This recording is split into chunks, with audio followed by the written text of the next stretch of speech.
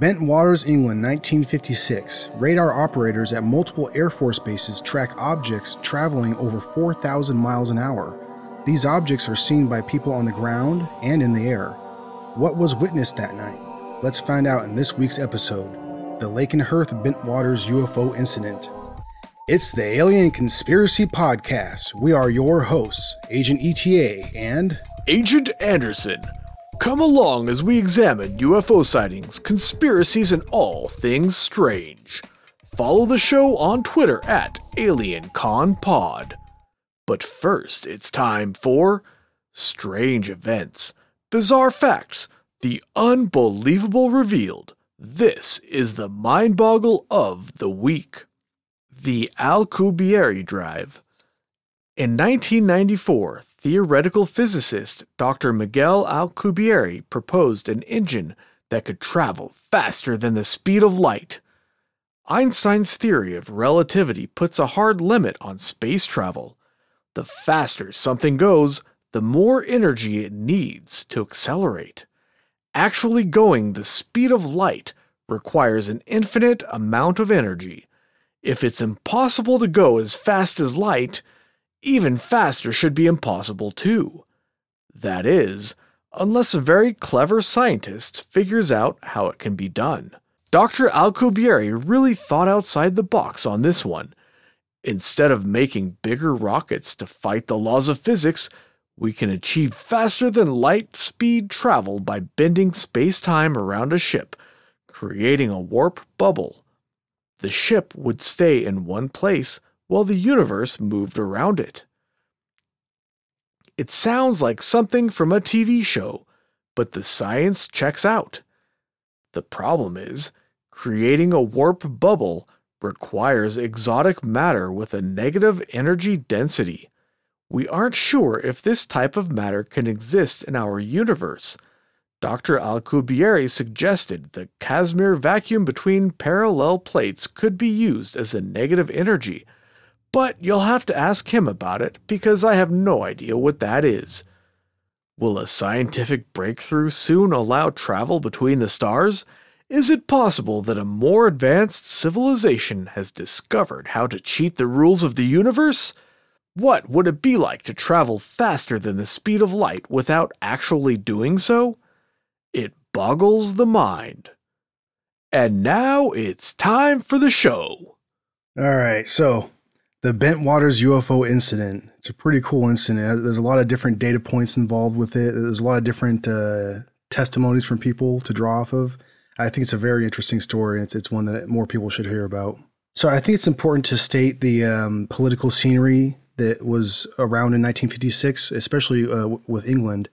There was a lot of different things that they were involved in. They were the first nation to install ground radar across an entire section of the country. So that they have been involved in radar since, the beginning of ground radar, at least. They know what they're doing. They know what they're looking at. They've had experience for many years. But 1956, this was at the beginning of the Cold War, towards the beginning, but it's still very, very high tensions in that area because some of those bases were used for, different surveillance programs and stuff by the United States and by England. I think it's important to note that if anything in those areas of those Air Force bases was noticed by radar and thought to have been as odd, they most certainly would have scrambled airplanes to check it out at the very least. So let's start with the first. The first sighting was at about 9 o'clock at the Royal Air Force Base at Bentwaters in England, in Suffolk, England. Mm-hmm. And the first thing they noticed was a group of slow radar targets. They saw them on a slow course to the northeast. They sent a jet out to investigate what these targets were, but it had to return to base because it accidentally lost its external fuel tanks. So the jet was not able to actually go out and investigate what these slow-moving targets were. There were about a dozen or more targets, and in front of them, there were 3 targets in a triangular formation. And they were moving 80 to 125 miles an hour. And that's it's an interesting speed because there are not really aircraft don't really fly at that speed. And at the same time, if you look at like the wind data, and it couldn't have been a bunch of balloons or something because balloons wouldn't have been going at that speed at that altitude either. So they weren't really quite sure what it was. So at 9:30, there were the radar operators at the was it the Bentwaters base? I believe was the one that happened at 9:30. Yeah, it's still right? At Bentwaters. Okay, yeah. Okay, so at 9:30, there were radar operators at Bentwaters that tracked a target that looked what they claimed it looked normal. A normal aircraft return is the term that I read as far as what they were seeing on the radar screens, and it was approaching the base from the sea. And the speed that they mention here is just astronomical. It was several thousand miles per hour, which at that point, and at this point, at current time, there's no aircraft that I know of that can go that fast. Yeah, right? I actually spent quite a lot. Most of my research time actually was spent trying to find any sort of craft we had that could travel at these speeds at these altitudes.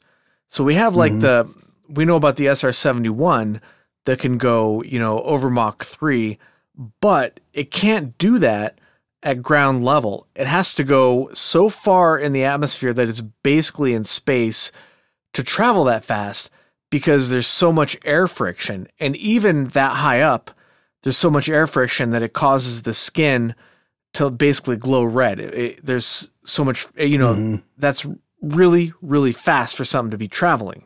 Yeah, it's absolutely ridiculous. And what was it supposed to be between? Was that the one that was between 2,000 and 4,000 miles an hour? That one, I think it was over 4,000 miles an hour. Okay, yeah. Which, yeah, it's absolutely amazing. Those slow moving targets are also important to note too, because correct me if I'm wrong, but those are the ones that they scrambled planes to, or jets, the Venom jets. Yeah, trainers were they, or they scrambled the one that couldn't make it, but they also scrambled another one to go look at it. But they didn't scramble that one until at least as far as from what I have until about 9:30. They sent a pilot from the 512th Squad to look for the targets, and he went over. He didn't see anything. So they sent one jet that couldn't make it because of the fuel tanks again. But the second jet went over there. They didn't see anything. They reported a bright amber star-like object low on the horizon. But this is generally, most people agree that was probably Mars. By the way, it didn't do anything weird. It didn't move around or anything. It was just a bright amber light. And the way the pilot described it, it was almost certainly Mars. And he probably reported it that because they sent him to look for something, and that's the only thing he saw, so he reported it. So that's what he reported? Yeah. That makes sense. So when the first set of airplanes, the first one that had gone out, lost its fuel tank, had come back, and they scrambled up two more. When those guys went up, those pilots didn't see, they didn't have any visual contact at that point, right? Yeah. But this whole time, they still have the cluster of targets on the radar, which is the slow-moving ones, right? Yeah, which is kind of weird that they have these radar returns, but the pilots can't actually find it, even though they're directed to where it is. So the target cluster traveled slowly to about 40 miles northeast of Bentwaters. Then the individual targets converged into a single point that was a radar return that was much larger than any aircraft that we ever had, even to this day. We don't have an aircraft. If it was several times the size of like a bomber, I forget which one, but. And it's also, I think we should note real quick that there was a meteor shower that lasted from the 11th to the 13th, which is one thing that people often bring up as an explanation for these observations that people were making. But as people will find out, the way that these blips or registrations, whatever they're called on the radar, the way that they're acting wouldn't have nothing to do with how a meteorite acts. I mean, a meteor is going to be going in a straight line, right? And it's not going to be going parallel to the ground. Yeah. That's for sure, right? Yeah, we can, if you look at the actual data, you can pretty much completely rule out meteors as a possibility because, like you're saying, first of all, meteors don't travel parallel to the ground. Second of all, the meteors that we're talking about, I believe, were the Perseid meteor shower, and they come from a very specific direction in the sky, and that's not the direction that these radar targets were traveling. And another point is that meteors travel very, very fast, like 200,000 miles an hour, like really fast. Yes. And that's why they burn up in the atmosphere almost immediately. They because of friction. Yeah, they almost never reach the ground. And if they did reach the ground, if they were big enough to reach the ground, they would leave a very large crater, you know? And and they also don't group up and become one object on the radar screens either. Right, yeah. Or do any of the other strange things that we're going to describe in a little bit here. So the next event that took place, from what I understand, was at 2255. Was that correct? Yeah. But wait, the slow targets, I forgot to mention the slow targets. So after they converged into that large point, it was actually stationary on the radar for about 10 minutes. Oh, that's right. Okay. Before it started to move again to the northeast, and then it paused for 5 more minutes. And then after that, it left the radar scope entirely, and then they lost it off of the scope. But again, like a meteor is not going to do that. It's not going to start and stop. It's just going to burn up or hit the ground. Yeah, nothing about what they were observing would say that it was a meteor at all. Yeah, for sure, by the way it's behaving. So the next time that they had an observation on the radar was at 1055, right? And that was another fast-moving object that was approaching Bentwaters from the east. And that's right. That's the speed that was between 2,000 and 4,000 miles an hour. Yeah. Oh, as he observed it. I don't know if we said, but geographically, if you can picture the island of England, what we're talking about are bases on the southeast part of the island. So you have like the English Channel, I think, right there. You have like the island, then some water, and then you have Europe. So these targets are coming from the area that's water between England and Europe on the south side of England. They're coming from a direction that would give them a good cause for concern. All right, so at 1055, there was a target that was detected approaching Bentwaters from the east. And the speeds that it was traveling was around, between 2,000 and 4,000 miles an hour. And it's another pretty, obvious thing. If you see something traveling that fast on a radar screen, it's going to catch your attention, right? Yeah, and the really interesting thing about this particular one is that people in the tower saw a bright streak of light flying overhead. So not all of these radar targets had visual witnesses, but this one, the people in the tower saw it flying overhead, and at the same time that they saw it flying overhead, somebody in an airplane flying at about 4,000 feet over the Air Force Base also saw it flying underneath of them. So we have a definite visual sighting from the ground and the air, and we can confirm that it was at a very low altitude. It was because the people in the airplane saw it flying underneath of them. And if you're not familiar with aviation terms, when you're flying on a jumbo jet, let's say you're flying from Los Angeles to New York or wherever you're going, they tend to cruise at about, let's say, 30,000 to 50,000 feet. So if you're flying at like 4,000 feet or lower than 4,000 feet, that's a very low elevation to be flying at. That's not very high up at all. If you saw a plane flying that low, you would think to yourself that this plane is flying unusually low. So at this point in the evening, the Royal Air Force Base at Lakenheath gets a call from Bentwaters from their radar unit asking if they saw any targets traveling over 4,000 miles an hour, because the targets were actually headed, when they passed over Bentwaters, over their radar area, they were headed towards the Lakenheath base. So they called him up and asked him. That base is about 40 miles away to the northwest, correct? Yeah. Yeah, exactly. It's really close. So they called him up and they're asking him if he saw it, because they would have seen it really, going 4,000 miles an hour. They would have seen it pretty quickly. So they called him up to see if they had seen it. So that there were reports that the target had passed directly over Sculthorpe Air Force Base that was actually manned by the United States Air Force. That was a station. Their tower had seen the object, but Lakenheath had not. And the Sculthorpe reported that they had seen like a blurry light, which is pretty much exactly what they reported at Bentwaters. Mm-hmm.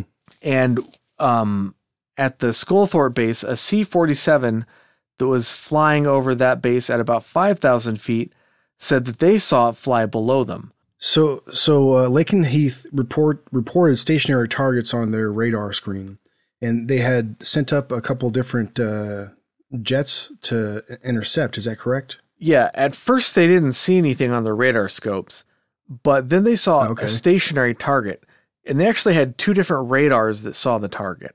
Well, I was going to say, I think it's important to note that they were using different types of radar. There were multiple different frequencies that they were using with the radar. So, because a lot of people talk about, how it could have been just a glitch in the system. You know what I mean? A glitch in the matrix. But it's very important for people to know that there was multiple different types of radar systems that were being implemented at that time. So it wasn't something that was just like the same system had a glitch throughout the whole thing. It wasn't the same system. Yeah. The target was still at first. It didn't move around, but then it started to move around the area at high speeds in a rectilinear pattern. It would abruptly start and stop. So it wouldn't accelerate and it wouldn't decelerate. It would just move and then not move. Observers in the area on the base saw round white lights that matched the radar targets. The people at the base set up a conference call with various higher-ups, like the muckety-mucks, and they decided to launch an intercept. They sent two jets from the Royal Air Force to go investigate the area. It remained stationary while they were approaching it. When they were within half a mile from the target, one of the pilots said, "Roger, Lakenheath, I've got my guns locked on him." He paused, and then he said, "Where did he go? Do you still have him?" The tower reported that the target had gone behind the jet. The jet had only forward radar, so he didn't see it at this point. It was pretty much invisible to the jet. And it had disappeared from his radar within a split second, right? Yeah, it was there, and then it wasn't. It didn't. It's not like it was moving like a normal jet would move or a normal aircraft would move. It was there, and then it just disappeared. So the tower reported that the target had gone behind the jet, and it was sticking right behind him. So the jet climbed, dove, it moved every possible maneuver he could think of to try to shake the thing off of his tail. But no matter what he did, it always stayed right behind him. After about 10 minutes, the jet ran out of fuel or ran really low on fuel, so he had to return to base. The UFO followed the jet for a short distance, but then it stopped and remained stationary once again. The second jet that was scrambled to go investigate this experienced a malfunction and was not able to intercept the target, so they had to return to base. So only one jet was able to go, unfortunately, because if there's two jets there, then maybe the second one would have been able to observe the object behind him, but unfortunately that didn't happen. Yeah, they could have fell back and at least tried to get on their tail. Yeah. It's such a weird situation because a lot of the excuses that you hear, like, how some people say, oh, they were observing Mars or they were observing meteors that were coming in, and none of those things are going to act like this. Yeah. Well, something was up there. You know what I mean? Something was there that they were observing, they were reacting to. Yeah. You know what I mean? Yeah, nothing. It's just... Ball lightning doesn't do this. Meteors don't do this. Radar mirages don't do this. Nothing does this. It's just so weird. Yeah, there's nothing that I know of personally that does this. Something, obviously what we're theorizing what it is potential aliens or UFOs, whatever the UFO may be, whether it's technology that one of our governments had. That I mean, it's 1956, so I have trouble believing that, right?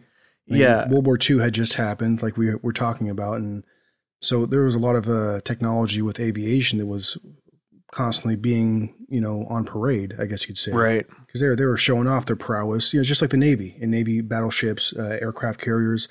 Anytime a big new aircraft carrier, was built, they would parade it around. I mean, obviously, something like that isn't the type of, craft that you can hide anyways, right? But aircraft are going to be a little bit different because there's more secretive projects in that realm. Yeah, but I always think, like, if hypothetically speaking, if the Russians had the kind of technology that could do something like this, then they wouldn't have lost the Cold War, right? Yeah, you're right about that. That's a good point. Yeah, that's a good point. If they had, for instance, maybe obtained a alien spacecraft that they learned how to fly, you know what I mean? Like, well, if you subscribe to stuff that, like, for instance, Bob Lazar talks about, that could be a situation, right? Yeah. But I digress. So there's an excerpt from a declassified document. This document was classified as secret. It's BOI-485, and this is a quote from that document that describes the tail chase incident. Flight path was straight but jerky, with objects stopping instantly and then continuing. Maneuvers were of the same pattern, except one object was observed to lock on to the fighter scrambled by RAF and followed all maneuvers of the jet fighter aircraft. And the reason that's interesting is because this is an official classified document. So we know that this isn't just some anecdote by a pilot that claims something happened to them 50 years ago so they can try to sell a book. This is an actual... Yeah, they're not trying to make some wild claim to get attention. Yeah. This is an actual document that they wrote. They classified it because they didn't want anybody to see it, and then it was much later declassified. Well, and it's a bit unfortunate too, because as far as on the British side of things, when it concerns documents, from what I understand, they got rid of pretty much every document relating to this by 1969, I think. Because 1969 is when this case became public at first. Is that correct? I don't remember when it first became public, but I do remember seeing that they did destroy many. I don't think they destroyed all the documents, because if they did, we wouldn't have any. But they destroyed most of the documents that were about this particular incident. Okay, that's what it was then. But just imagine, I'm sure there's plenty of situations that share this, but what we could have found out if only we had those documents. Yeah. The more complete story, because something like this, there's so many, like we were saying before, there's so many different data points. It can be a little tough to create a full story in your head as far as exactly what happened and what happened while it was everything else. Because like you said, there's multiple bases that were reacting to the same radar blips at the same time. You know what I mean? So if we could get a full story from the whole area, that'd be awesome. Yeah, and what did the general in charge, or whoever was in charge who had the whole picture, what was it like? What were they seeing, I imagine they were probably pretty frightened that we had these targets that we could not intercept, and we could not they track. Seem to be playing basically. With us. That you launch it. Well, and like we said before, they were reacting to something. Yeah. Something worth reacting to. But that's the thing. They could only, in this situation, they could only react. They couldn't do anything. If this had been some sort of aircraft that had weapons on it, they would have been completely at its mercy. Yeah, if that whatever that was, if it had ill intent, there's nothing they could do to stop it from doing what it wants to do. That's got to be a pretty helpless feeling, especially if you're, someone that's in charge of safety on that level. You know what I mean? Or security. Yeah. There were reports that a senior officer from the Air Ministry interviewed people that interviewed witnesses that saw things at the different bases and collected reports from them. And he also told the people not to discuss the incident. But of course, these reports are not available, unfortunately. But witnesses did claim that a higher up interviewed them. Mm-hmm. So that despite what they always say, they say, oh, this is nothing, we're not interested, whatever. According to many witnesses, they actually were very interested in what happened, the people who were higher up. Yeah, they had something that they were concerned about. Yeah, you don't put resources like that, especially if it's somebody, if they have better things to spend their time on, right? Yeah. And looking into this type of thing if they don't have the perspective that it's real. Yeah. Right. So they have some kind of investment in that investigation. So I know that there were civilians that had claimed that they witnessed some of these events, right? Yeah. So there was a newspaper article in 1978. They published a newspaper article that talked about the event. And in response to that, a civilian witness came forward. And I wrote down his quote because his description, I thought, was just completely fascinating. So he said, "I was a witness with others who wished to remain anonymous to the Lakenheath flap of 1956. I have never seen such a panic. From the Prickwillow Road, Ely, we could see searchlights sweeping the sky in every direction. We saw a bright white star-like light speeding low across the fen straight towards us. When the light reached us, it stopped dead. It did not slow down, it just stopped. The light went out, then a bright flash of light, and it shot off on the exact course from which it came, as if on a slack string." It's a pretty powerful statement if you have the imagination to recreate what he's talking about. Yeah. If I would have experienced something like that, I don't know what the hell I would think. It's something that it just defies logic in every way. It's something that should never happen. And as you're watching it, you're going to be just dumbfounded. I would think. Yeah. But the really interesting thing is that so this is in 1978, and this is before we have a lot of the documents and witness statements that support, what happened. But what he's describing is pretty much exactly what they're reporting on some of these radar returns. Like it's starting and stopping with that acceleration, that, it's moving in like these rectangle patterns and this kind of stuff. So he has a little bit more to his statement. About 10 minutes later, we sat on a wall in New Barnes Avenue opposite the phone box. We looked up and saw almost above us 3 amber glowing objects, quite low, but enveloped in a cloud, although the night was clear. After a few minutes, the objects began to revolve in a clockwise direction, slowly at first, then much faster, and the objects were swapping places with each other at great speed, and it went straight up and was gone. Now, this one is... It doesn't seem necessarily like it matches any of the radar returns.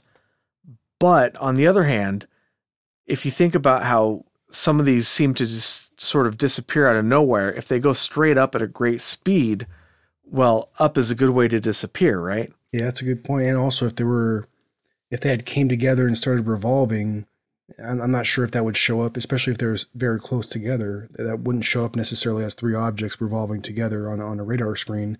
It might be where, they observed multiple objects coming together and making one object return on the screen, That's, back then I don't think the radars had the resolution, so they would have definitely appeared as just one object.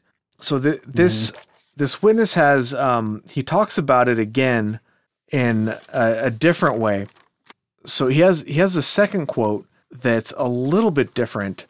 It seems like it's maybe when he was quoted originally in the newspaper, it was sort of like they condensed what he said. He gave another statement that was a little more fleshed out. And what he said was that the lights were hovering over a road only 30 yards away, and they were about 50 feet off the ground. And he thought that they were part of the same object. So they seem to generate the cloud. Remember how he said that they're surrounded by a cloud or a mist? but Yeah. he said that it seemed like the object was generating that mist, and it looked like it was folding in on itself, and it was completely silent. Huh. When I read this, Very sci-fi. yeah, when I read this description, I'm just like, what the heck, man? Like it. Yeah, that's quite a scene that he's describing. Yeah, like, and I can't help but imagine that.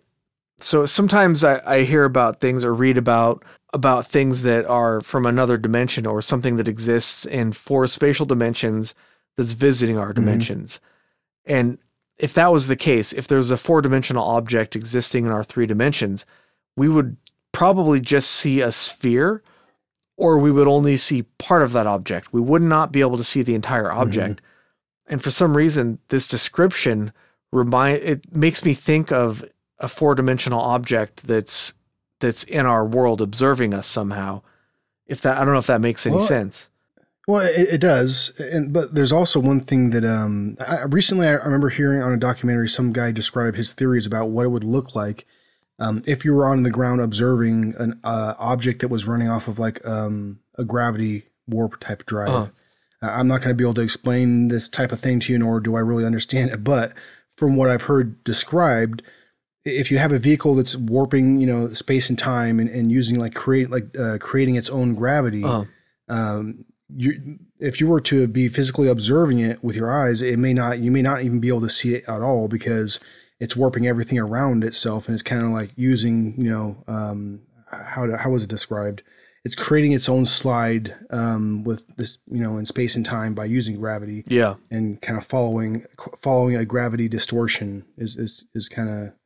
Like I said, I don't understand. That's a lot of freaking stuff to try to get a grasp of, but I think I kind of get what they're saying because it's like the idea of like, if you have a black hole, well, maybe that wouldn't actually compare at all. Never mind. I think edit that out. I was about to make an analogy that as I was making that didn't make sense at all. Never mind. I think one way of thinking about it is it's sort of like if you have an area of high pressure and low pressure. So, for example, the way an airplane flies is that the wing has a certain shape, and when air moves over the wing, the pressure above the wing is lower than the pressure below the wing. So because the pressure below the wing is higher, this is what causes lift. That's how airplane wings work. That's how propellers work. That's how even the blades in jet engines work, is they create a pressure differential. So one side has more pressure than the other.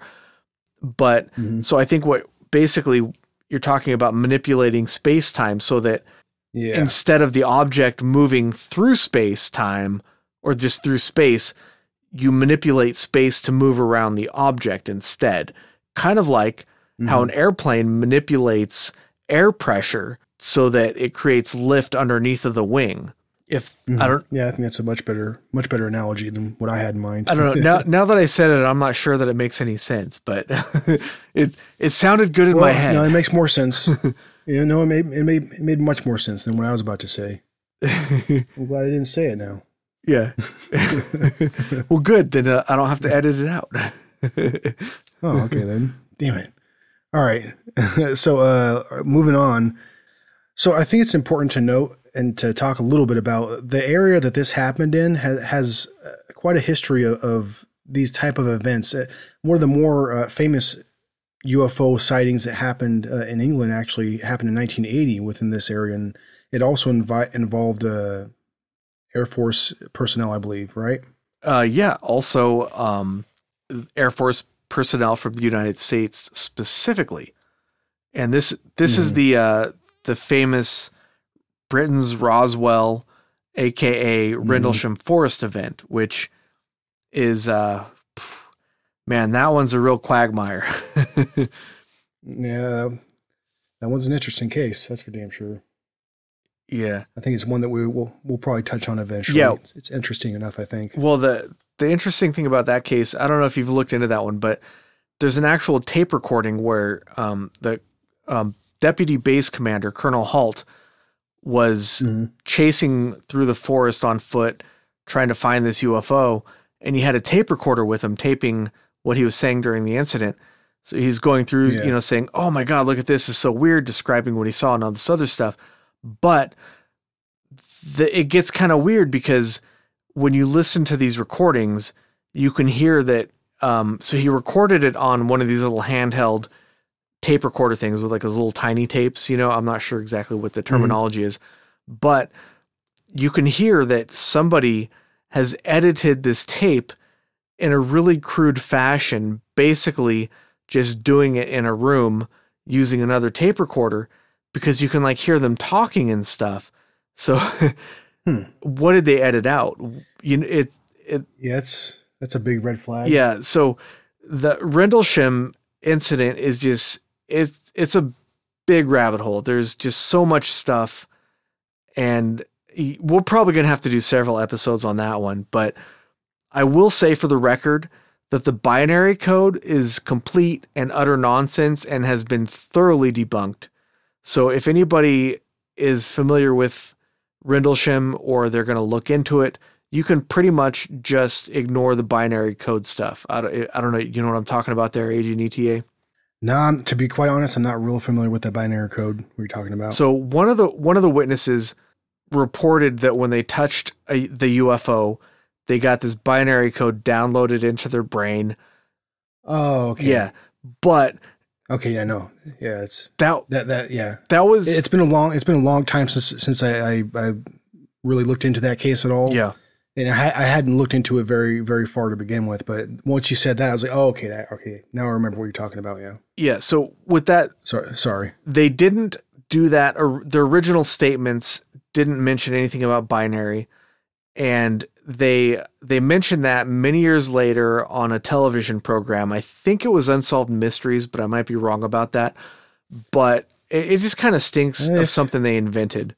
Yeah, well, and Unsolved Mysteries that show was famous for fabricating things, Well, I'm not sure if they were or not, but somebody actually found, I'll go into more detail, but somebody actually proved that the binary code was actually just referencing specific map coordinates that was the supposed coordinates of what's called High Brazil, if you've heard of that. Oh, I know exactly what you're talking about. Yeah. So this is what I'm talking about, dude. The whole thing, it's off the west coast of England. The whole Bentwaters thing, Britain's Roswell thing. You could just go on and on and on. There's so much stuff it's going to take multiple. Well, just to explain real quick, I actually think that High Brazil would probably be a cool mind boggle, possibly. It maybe even connecting in, talking about like the Piri Reis map. Without going too far on a digression, people should know that High Brazil is basically a sunken island off of the west coast of England, and it's something that is a piece of land that was definitely above water during the Younger Dryas era, the last ice age.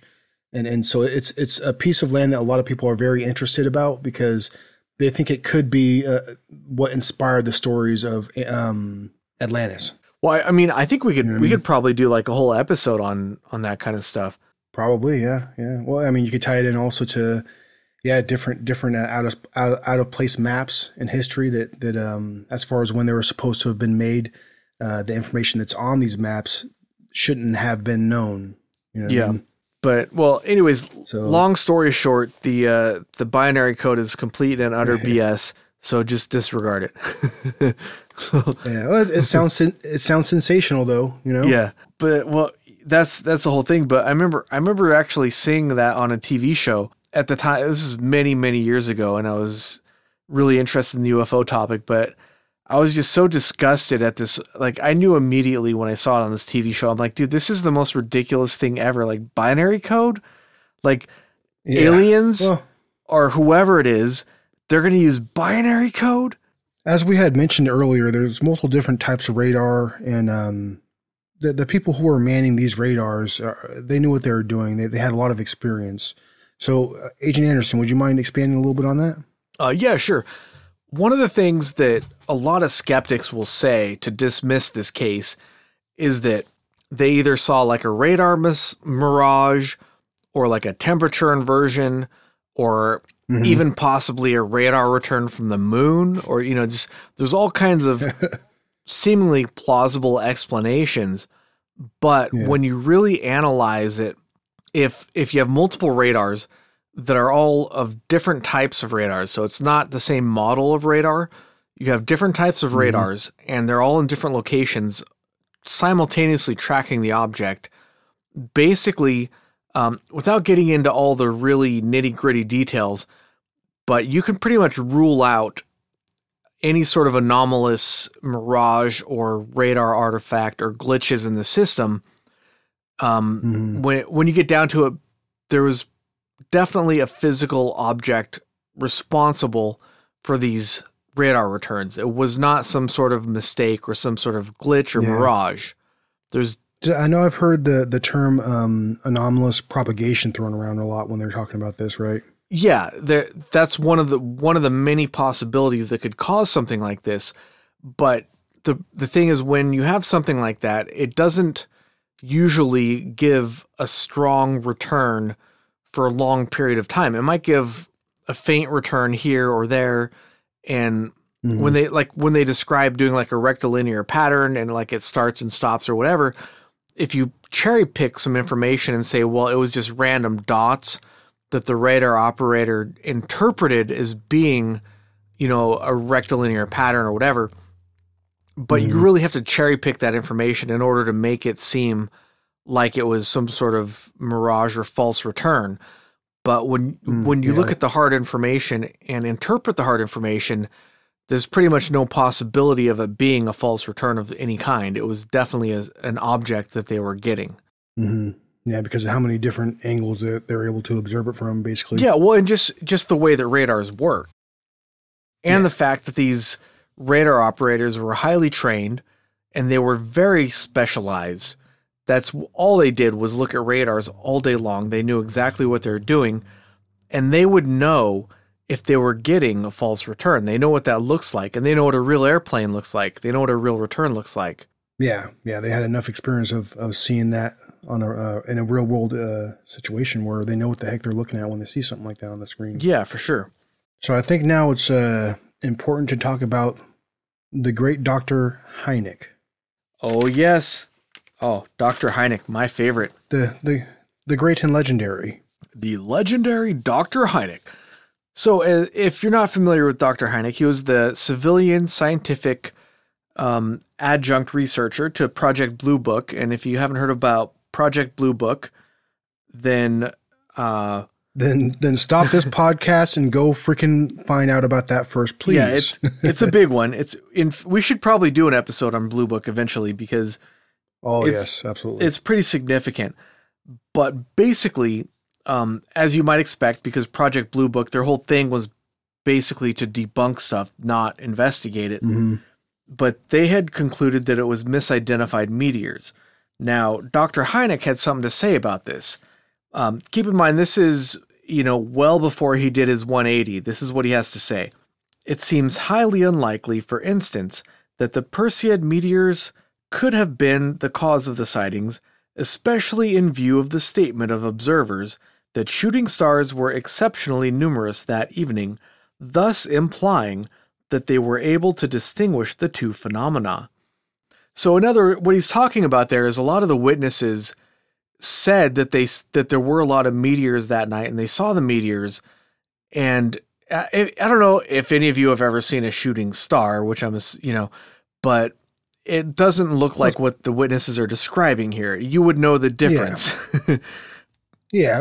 Anybody who has observed a shooting star, it's obvious what it is when you're looking at it. It's following one direct path. It's acting exactly how you've always heard and how it's always been described.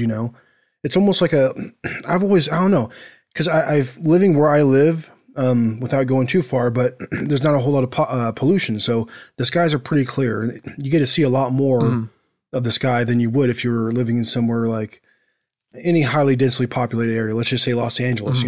There's a lot of light pollution too. That's a big thing, but it's hard to mistake a meteor for anything else but a meteor when you're looking at it streaking across the sky. I think that's pretty much all we have for this case. So why don't we wrap it up? Agent ETA, any final thoughts? And my final thoughts, my opinion is that something was there, something was observed, and they weren't able to fully understand what that something was. I believe it was a UFO. I do believe it was something intelligent. And my reason for that is because of how erratic some of the patterns that these objects were following.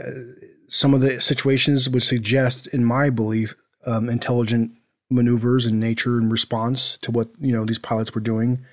I think there's enough there for me, at least, to conclude that they were dealing with an intelligently controlled object or craft.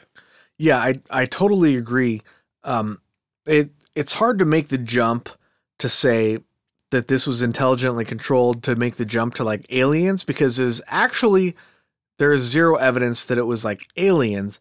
But if you consider that we didn't have the technology to do that then, and we don't have the technology to do what these objects did still today, so it's hard to say that it was anything terrestrial, So even though it's hard to say that it was aliens, for me, this is one of the cases I think that is high up on the list. If you're going to say, what cases do you think best support the idea that extraterrestrials have visited us? This is up there for me. This is one of the best cases ever. Again, it's still not enough to say that it was aliens, but I think it's one of the best cases to say that it was aliens, if that makes any sense. Mm-hmm. No, I agree. I'm willing to call it aliens, though. Let's do it. It's aliens. I'm calling it. No, I didn't call it. Agent ETA called it. I'm calling it too. It's aliens. Yes, you have been brought into my side. Come to the dark side. We have cookies. Yeah. Cookies and beer. Beer's good, whiskey's better. All right. Thanks for listening. Tune in next time for a case that we haven't decided on yet.